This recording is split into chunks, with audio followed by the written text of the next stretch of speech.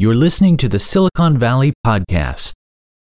On today's show, we sit down with Dylan Malot. He has been helping solve problems, deeply understanding choices, and making wise decisions to be the best advisor he can. He navigates complex financial lives to be a wise steward of the wealth by deeply understanding values and how to align those resources with his clients.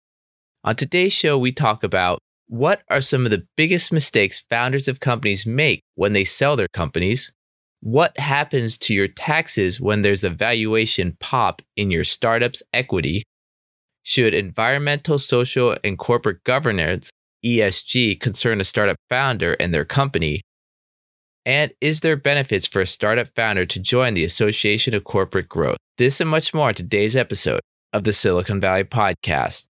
Now, let's begin. Enjoy.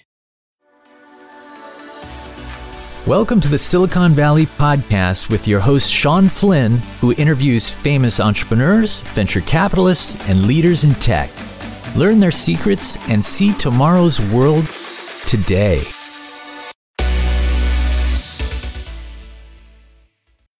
Dylan, thank you for taking the time today to be on the Silicon Valley Podcast. Now, I'm very excited for today's episode. I've known Dylan for a while. He's got an amazing history here in Silicon Valley. He's working with all types of amazing companies, entrepreneurs, you name it, Dylan's involved. But, for our audience out there, Dylan, can you give a bit of a background for them on your career up until this point? Yeah, sure, Sean. And thanks so much for having me. I am incredibly excited to be here. And it's a tremendous honor to be counted amongst your podcast guests. I've been working with entrepreneurs my entire career and frankly, my entire life. It starts, my father was an entrepreneur of a middle market growth business, and I got to witness firsthand his experience, the emotionality, and the entire life cycle of that business. He always called it the business school of hard knocks, and it's exactly why I work with entrepreneurs today and have for the last almost 15 years. And it's the favorite part about what I do is working with the most exciting luminaries and entrepreneurs, and I get to be a part of their journey and their story, and it's just a whole lot of fun. Now, you kind of mentioned it there, but you do work with a lot of entrepreneurs. Why do you enjoy it so much? What's so exciting about that? They're fascinating people, right? Being an entrepreneur isn't a job title, it's a set of character traits. And I love working with the doers of big things, the makers, the iconoclasts. By definition, if you're an entrepreneur, you're doing something new, you're doing something different, or at least in a different time, in a different way than other people have done it before. It's always just so much fun to be an intimate part of their lives, their success stories. And oftentimes I'm coming to meet them during a very exciting period of time in their journey, and being able to serve them, guide them. It's very stimulating. Okay, so it sounds like everything is rosy. It sounds like there's never any problems, any issues, but I got to ask, have you seen any problems? Have you seen any situations where, outside guidance could help? Could you share with us some of the problems an entrepreneur might face? My whole role is guiding them as the person in their personal financial lives, right? As that intersects with the business. But that oftentimes, because it can be so hard to separate the entrepreneur, where the identity of the business and the identity of the entrepreneur begin and end, right? And so sitting at that intersection can bring forward a lot of different challenges. It can be challenges with the business. It can be growth stages. It can be trying to get the right resources. And also realizing that, the leadership journey is oftentimes a very lonely one. And that's true even in established organizations that have been around, companies, government, military, you name it, for a long, long time. But it's especially so within the entrepreneur's mindset, because oftentimes it's their first time going through these types of journeys and everything is new, especially if they're not a serial entrepreneur, but this is maybe perhaps not their first venture, but their first venture and their first business to really make it big. And they were the creator, the founder, the big thinker, they're not necessarily the skilled business operator of a much larger enterprise than they maybe were 18 months ago, 6 months ago, 3 years ago, you name it. Generally speaking, it's a frenetic experience working with entrepreneurs. A lot of times chasing down ADD and managing to those limited attention windows. But there's a lot of challenges that entrepreneurs face. Now let's go into details of exact challenges. I mean, in the last, say, few months, were there any challenges specific that come top of mind right now, where this was a challenge and this was a solution? Well, it's a pretty big question. We could probably spend all day talking about that. But when it comes to specific challenges, obviously we're still in the COVID economy, and what exactly the post-COVID world looks like. There's a lot of different meanings for a lot of different people, and it's been a tremendous benefit. It's been a big boon to a lot of businesses, and they're growing. And frankly, right now what we're seeing is M&A activity for those growth stage companies is at an arguably all-time high. It's certainly the highest I've ever seen it in my career. There's a lot of reasons for that, from valuation to changeover. People are looking to do different things. So a lot of folks are looking for the exit if they can find it. Now, when you're saying valuations, when you're saying looking for the exit, let's go back a little bit. What are valuations based on? What would an exit kind of be based on? Kind of, from an investor's point of view, from the entrepreneur's point of view, how do they go about thinking about an actual range of maybe a target?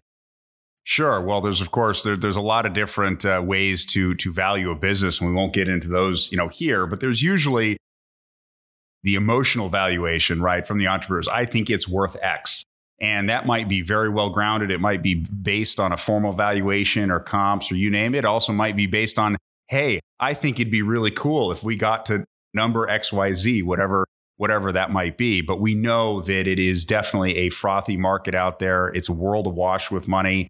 And we also have a lot of acquirers, a lot of buyers, a lot of folks that have raised money, are looking to deploy capital.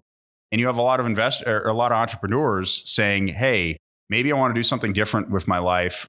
This business venture has gone tremendously well. I'm surprised, we've been through enormous challenges, just like everybody else has over the last year and a half in particular, but things are looking really great. We've survived, we've thrived, we've grown.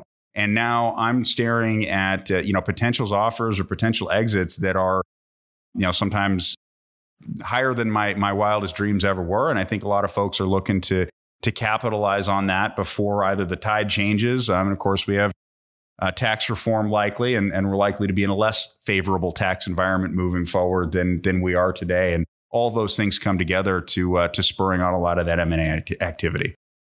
So let's talk about kind of that transition period from when they get an offer to tax plan, that when they start having a conversation with you.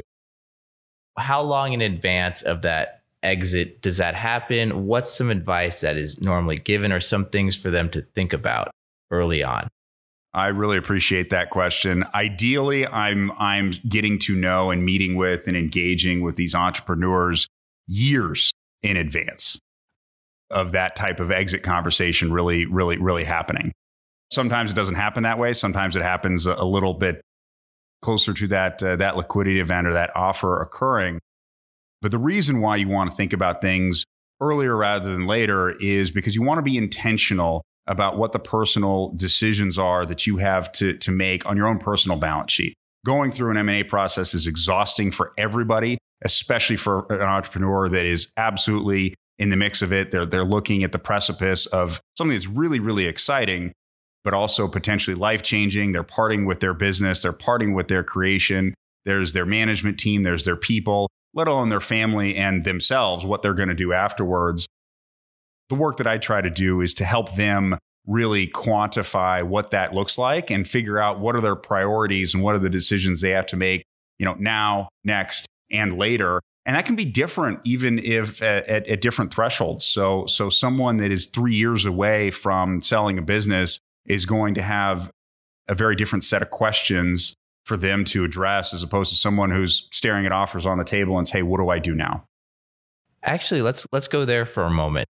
If someone approaches you 3 years in advance, what questions should they ask you? And then say someone has that offer on the table in front of them, what questions should they ask you? I mean, because that, I would guess they're night and day with those question sets. They can be, but they're really leading towards the same end goal. And the first is helping them to translate what does offer X, whatever the number is. You can choose any number, choose any valuation. What does that actually translate to them on a post-tax basis? And what are they able to do with that into perpetuity? And where should they even be thinking about planning for what to do with their wealth, planning for themselves personally? What are they going to do afterwards? A lot of the opportunities will be varying degrees of important based on different valuations. So what I mean by that is if someone's coming into a significant liquidity event, change their life liquidity, they may have a certain set of priorities. One of them, of course, is lifestyle, right? It's securing the things that they want to do personally from an expenditure standpoint. There's philanthropy, there's wealth transfer planning.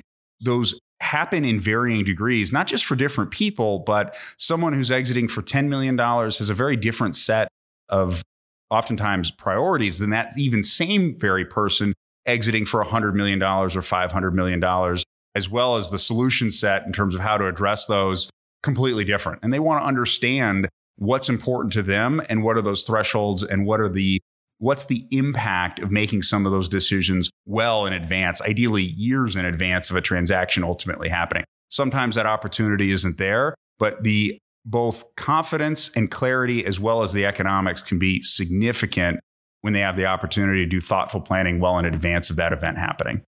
Question on that. If they're able to do thoughtful planning well in advance of something happening, say 3 years in advance, how could their planning kind of impact the amount of money needed in the exit for them to do what they want? I mean, how much tax savings is a possibility by well thought out planning? How much lifestyle guidelines, I guess you could say, could be thought out if it's well in advance planned? I mean, I'm thinking of a lot of things right now. Well, sure. And there's things to do on the business, right? A business that is ready to sell and in good shape and has dealt with a lot of those issues, has worked with an investment bank, ideally well in advance of getting to that point in time, is going to fetch a higher valuation because it's just going to be in better condition. But themselves personally, it depends on what that amount of liquidity that they're looking at is ultimately going to be. But just to give some conceptual examples, sometimes the long-term economics in terms of better wealth outputs to the family are several or sometimes even tens of millions of dollars. And how that comes to be is essentially on transferring assets off of your personal balance sheet before they increase in value. There's a lot that goes into it, but two big issues right now. Of course, we have expected tax reform in some fashion. We don't know exactly what that looks like today, but it's time and interest rates. So time, obviously, that's a function of how long you have left to live, but then also start earlier. Earlier is better than later, but then also interest rates, right? Interest rates are an all-time low, and there's a lot of wealth transfer regimes that are more effective in lower interest rate environments. And so they want to be able to take advantage of those in the here and now, and the ability to do so can have tremendous opportunities and tremendous economic output and utility to that family over time. So let's say they came to you 3 years in advance. So there's plenty of time to set up anything needed. Say the exit is $50 million and they want to set up a family office. What type of generation thought process should they be thinking then? Sure. So first of all, it all starts with what do they actually want to do and why, right? You know, a lot of times folks want to get to the what, right? Or the how. What do I invest in? Or what's a preferred structure, right? We get involved and roll up our sleeves in that alongside the accountants and attorneys and doing a lot of that work. And while it can be fun for our analytical selves, it really has to start with the why. And what is that business owner really looking to accomplish when they finally get to the end of that rainbow? The pot of gold is there. And how does that translate into very real terms and decisions that they can make along today? So again, it depends on a framework of treating those different future buckets of money with very different intentions and purpose. And so an example of that might be, you might have a certain pool of capital that you need to endow your lifestyle into perpetuity, even if capital markets don't cooperate for a very long period of time, right? That's going to be treated in a certain type of way. Then there's also subsequent ventures. Just about every entrepreneur, unless they're really tired and they're ready to ride off into the sunset, most of them, they might want to take a little bit of a break. They probably have another dozen ideas of exciting things along with friends themselves, other entrepreneurs that they want to connect with. They want to seed their next ventures, right? That's part of it, a lot of direct investment. And then there's, secondary goals such as supporting family, philanthropic giving, impact investing, venture, you name it. And it's about thoughtfully sizing all of those different pools and trying to do so ahead of time. And what that can do for someone that is earlier on in the process is to say, okay, now I understand it. And my valuation is X. And I'm not going to have a whole lot of surplus capital or things to allocate towards these secondary goals. But I understand if my valuation does increase materially over the next 3 years, right? And I hit my growth metrics, I want to be thinking about them ahead of time. And because here are some of the economics and some of the benefits to thoughtfully allocating to those strategies ahead of time. So are you saying in some instances, you'll sit down with a founder, they'll tell their goals, I want to give this much to this charity, or I want to get this much set aside for maybe a new idea. And then they go back to the company that they're currently at and go, you know what? We can't exit this year. We need to double this or increase this. Maybe we postpone our exit for 2-3 years. How many of those conversations after talking to you, did they go back to their company where they're currently at and kind of think their current strategy, current milestones, things that they have to hit to get to where they just had a conversation with you about? I think it goes in the opposite direction more often than not. And so what I mean by that is that, they may realize that one X amount that they're going to realize, whether they own 100% or close to 100% of a business, or it's venture backed and they've been diluted down, and it's a large enterprise and they have a small percentage, which is still a very large sum of capital and liquidity at the end of the day.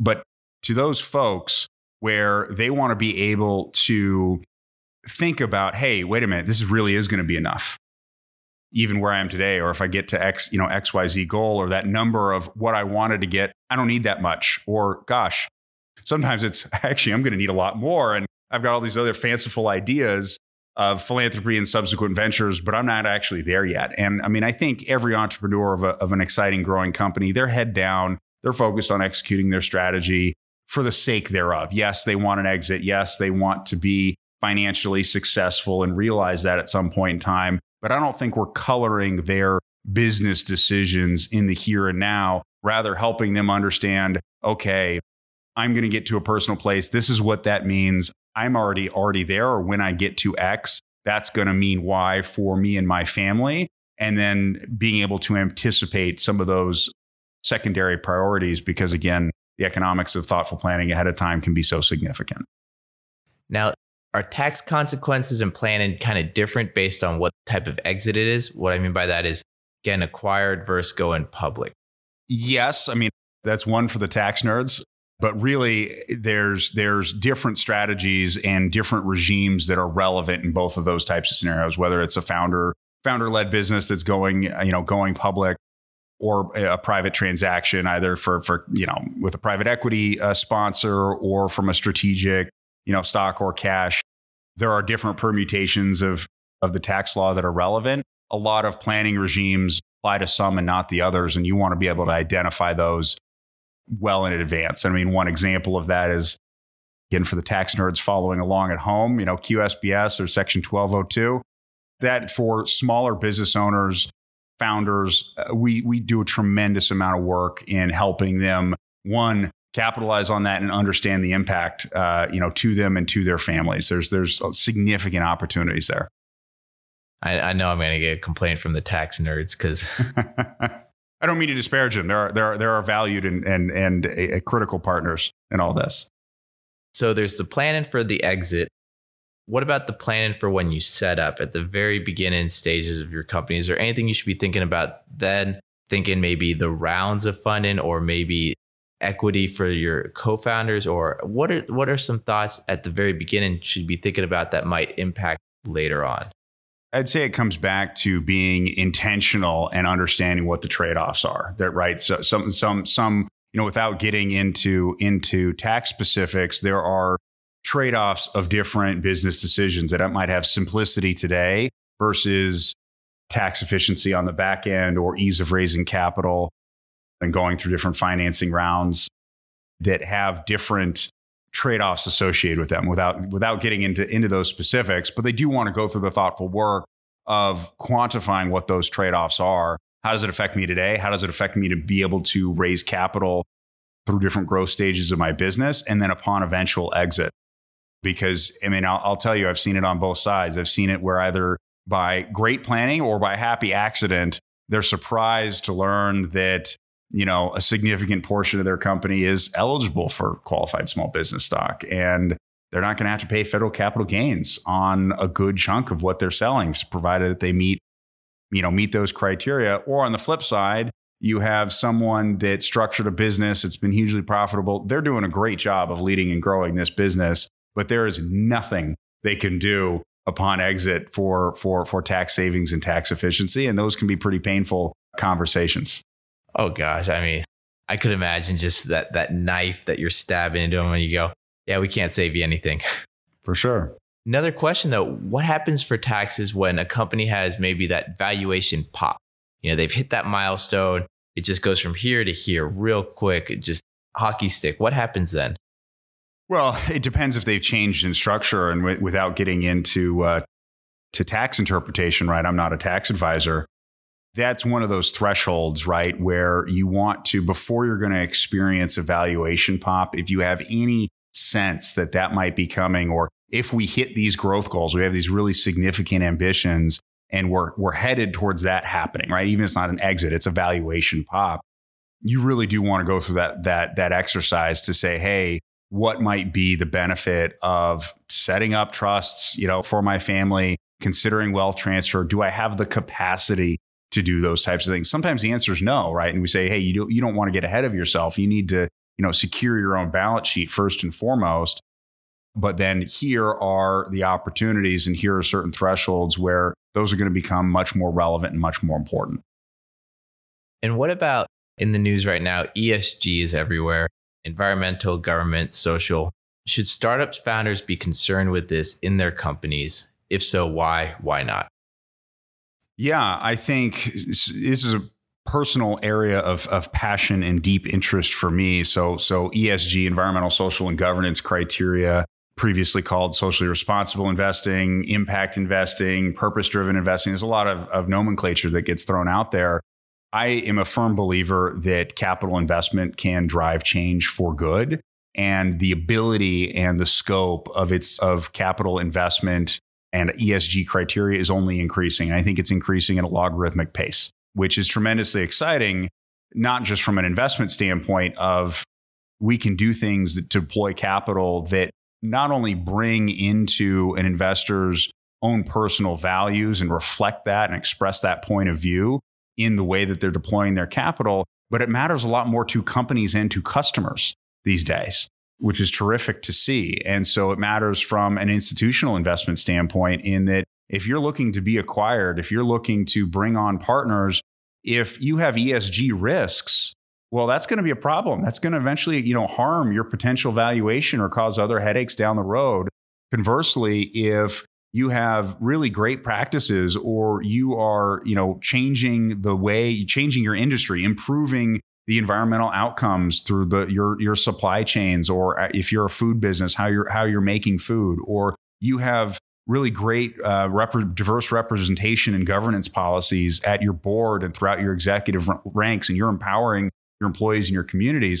One, customers are demanding that a lot more and more often, so that resonates with a customer base. We don't have to go into why that's important. Two, from all stages, venture, private equity, public equity investors, the importance of that ESG criteria is only growing. And so I think it benefits entrepreneurs. Some are driven principally by the motivation to do something better in the world from an ESG standpoint. Others say, hey, I have this really great idea and I'm executing on this business, but these things are important to us. They're important to our employees, they're important to our customers, they're important to our investors and our future investors if you're a growth stage company. And I think it's tremendously exciting to see. And there's cynicism out there. There's on the other side of that. There's greenwashing out there with respect to ESG criteria and is it all just window dressing or can you really experience positive returns?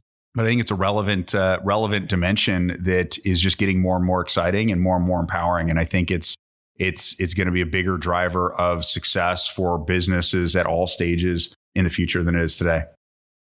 I want to go a little bit back to when the startup has the exit. I've always been curious because you hear about these people that now have $50 million and their lives should be fantastic, but sometimes it brings in other problems. Sometimes then the family goes at it. Sometimes they regret not even, ever getting the money. How often from your experience, do situations like that actually occur where the money was a curse, not a blessing? Yeah. And that comes back to your personal values, your experience with wealth, as well as your family values. I think that I'm a firm believer in the adage. I can't remember who it's originally attributed to, but I certainly didn't come up with it. But money doesn't change you. It magnifies who you are. And some people are not prepared to come into that type of wealth, or maybe they are because they created it and they've been operating this business and they've been making really smart decisions around this asset to begin with. Now it's just liquid, and that's different in character, but maybe their family isn't really equipped to come into, those types of issues. And I hear it actually more and more, and I've seen it, a generation or two removed from that wealth creation go in a bad way. But I've heard it more and more often. I'm tremendously wealthy. I have more than I need. That's terrific. And I've got great ideas from a philanthropic standpoint, from an impact standpoint. And, I want to enjoy some nice things personally too, but I don't want to ruin my kids.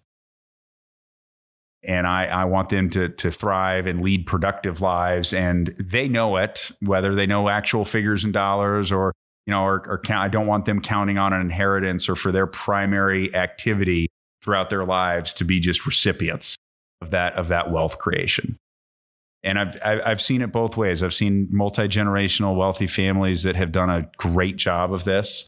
And G1, G2, G3, as we call it, or GN in industry, are smart, wise stewards of their wealth and have a connection to original family values as well as their own influence and use that resource to do great things.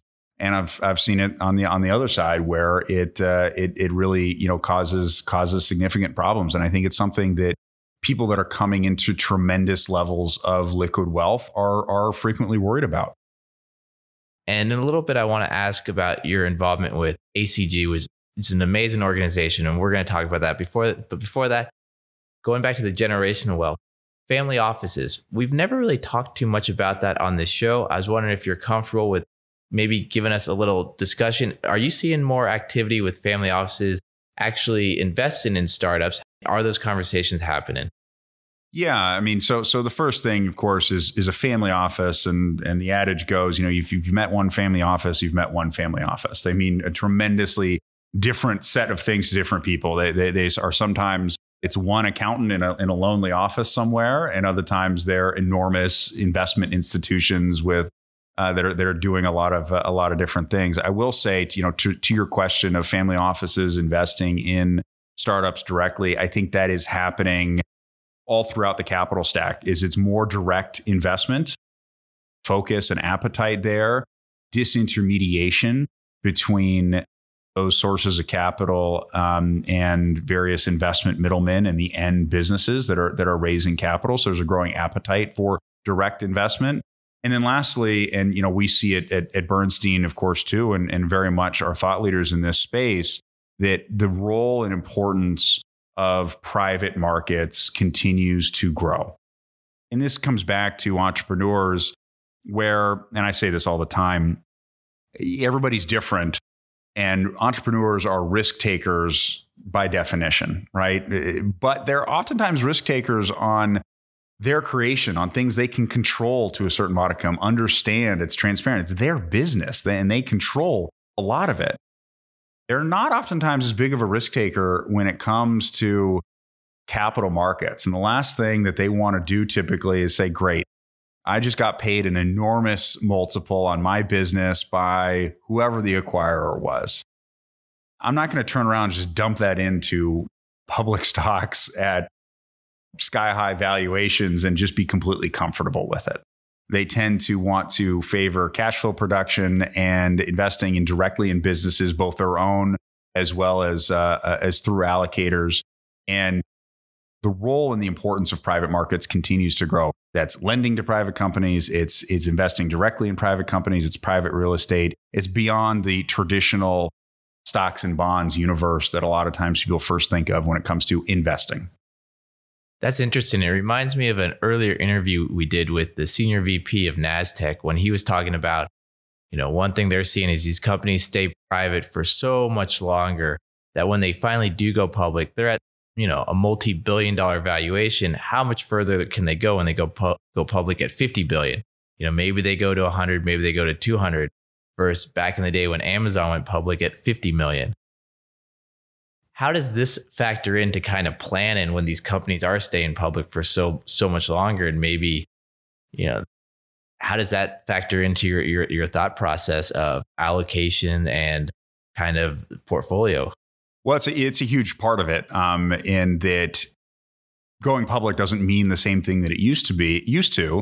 And a big part of that is because these private growth stage companies don't need to go through the trouble of necessarily going public to raise capital and to get liquidity for certain shareholders, because there's an appetite and venture has grown up, private equity has just continued to expand, and there are lots of sources of private capital out there, and thusly private investment opportunities for those allocators in the first place. So companies might say, we're going to stay private for a very long period of time and only go public at a very mature state, as opposed to previously where you'd really rarely see that. A growth stage company would want to get go to be public as soon as possible. I'll say how it translates into the wealth planning that I do and advising those entrepreneurs is that, one, venture investors have also become more friendly to founders taking some, chips off the table at various stages, right? Just to, give an extreme example, it's like, okay, we don't want this, tech entrepreneur in their 30s or their 40s that now has on paper $250 million worth of shares, but they can't buy a house in San Francisco, right? That creates a bunch of incentives that nobody really ultimately wants. And so there's usually opportunities for those founders to take meaningful, they still want, there'd be skin in the game, but significant liquidity off the table. And we help them think through that. Is there any type of wealth planning advice or research that you recommend our listeners? I mean, most of our listeners are entrepreneurs or VCs, kind of just, to sit back and, hey, here's some books just to read. Here's some information. Here's some things just to think about so you can kind of get the basics of enough so you can have questions later. Yeah, I'd say as opposed to, a book or a publication, it's get your team in order early. That applies to your executive team and, business resources that you are, if you're thinking about selling the business or doing things for the business to get it into a better place or what have you, but also you personally, because it's such bespoke work. Right. I mean, what we can talk for, I could talk for hours and hours and hours about wealth transfer regimes and, and tax permutations and ways to invest and so on. But the reality is that it's so driven by that individual circumstance that they need the proper translation and proper guidance, because especially once they go through that liquidity event or get close to it, and I've seen this too, where there are so many people, circling out there, pitching them ideas, pitching them investments, and they're sitting on an enormous pile of cash because all of a sudden making those decisions becomes really, really hard. Okay, and with that, let's transition the conversation to You're now currently the president of ACG. Can you talk a little bit about this organization? Kind of talk about, as you talk about it, I know our listeners are already going to start thinking, how can my company work with these guys? How can my company get active? How can they get involved? But please tell us a little bit about the organization. Yeah, sure. So I'm president of ACG San Francisco currently, and that's a chapter of ACG, which is the Association for Corporate Growth. And I think of ACG as the premier ecosystem for resources for middle market growth companies. A lot of that is oriented around M&A, and a lot of it is oriented towards helping companies achieve growth organically as well. It's a terrific organization with a robust set of professional resources and other entrepreneurs as well too. It's my favorite part of those experiences is highlighting, whether it's at growth awards or various panel discussions, highlighting those entrepreneur stories. And it's a privilege because we get to be at the forefront of a lot of companies and kind of nurture them before they become household names. And just to name a handful that we've honored at our growth awards off memory in the last several years, I mean, it's Miyoko's Kitchen, Grove Collaborative, Good Eggs, LinkedIn, Nextera Energy, The Real. There are some big companies in there, both public and private, where they were being nurtured and working within that ecosystem. They were small and they were growing, and they've gone on to do terrific, exciting things, obviously, since. So how can an entrepreneur, how can a startup that's hidden that growth, how can they get involved with ACG? Well, I'd say just reach out and say hello. The ecosystem is there to support entrepreneurs and work with them in a very diverse set of circumstances. Fantastic. And Dylan, if there's anything else that you think our audience should take away from this, any lessons learned, any stories, anything like that, and this is the opportunity to share. Anything you think that you want them to grasp that we haven't talked about? Well, I would say I'd go back to the journey of leadership and being an entrepreneur, and the acknowledgement that is inherently often a very lonely experience, despite working with lots of folks, interfacing with their team and outside investors, you name it, throughout very, very busy, frenetic days and even years.